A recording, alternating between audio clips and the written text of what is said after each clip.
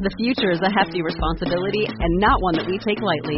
But then taking things lightly has never been what Hefty is about. That's why we've created the Hefty Renew program that turns hard-to-recycle plastics into valuable resources like park benches and building materials. To participate, simply fill up an orange Hefty Renew bag with accepted items, tie it up, and drop it in with your regular recycling. That's it. It's that easy. It's time to rethink recycling with Renew. Particular valued resources may vary by geography. More info available at heftyrenew.com. Hello and welcome to the DIY Investing Podcast. My name is Trey Henniger and I'm your host. My wife and I recently welcomed our first child into the family, so I'm currently on paternity leave. My primary priority right now is to spend time with the newest member of our family and take care of my wife. Therefore, today's episode will be short and focused. I will have a few episodes like this over the next month or so where my goal is to impart some investing knowledge in 5 minutes or less. In today's episode, I want to discuss net operating losses, or NOLs, NOLs. Net operating losses are a form of hidden asset. Past losses by a company can offset future taxes. And so what a net operating loss is it's simply a sum of all the historical losses by a company. Now, why would this be interesting? Well, in general, companies that are losing money are a lot less attractive than companies that are making money.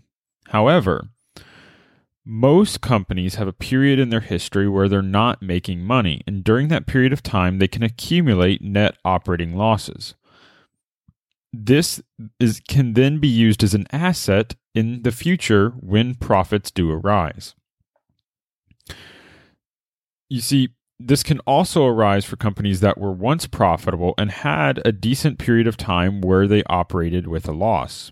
Should the business ever turn around again, they can then use future profits to offset those net operating losses and then basically have no need to pay taxes until those net operating losses are completely offset. So, it's important to realize that these net operating losses can be an asset here. You might find them on the financial statements, either in the footnotes or on the balance sheet itself as an asset.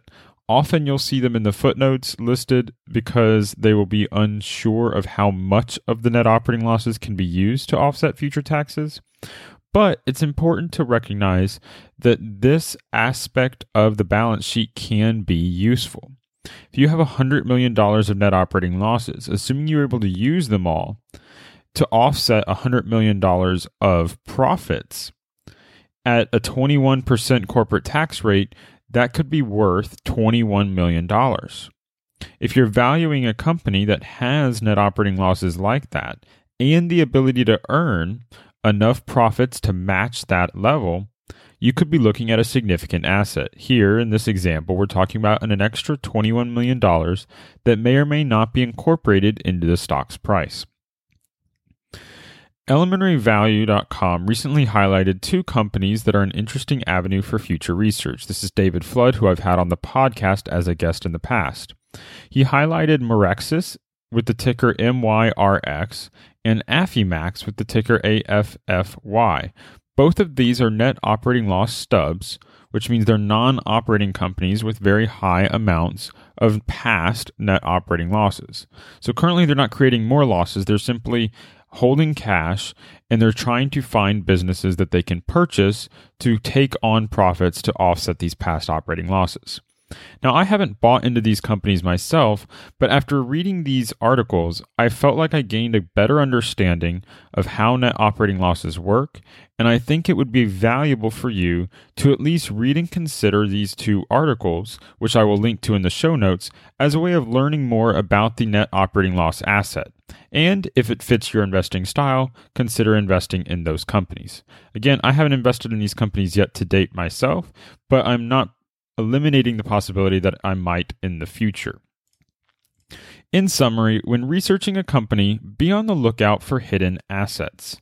Net operating losses are one form of hidden asset that can either be found on the balance sheet or in the notes of the financial statements about a company. The ability for a company to not pay taxes for 10 to 15 years in the future can be extremely valuable in the right situation.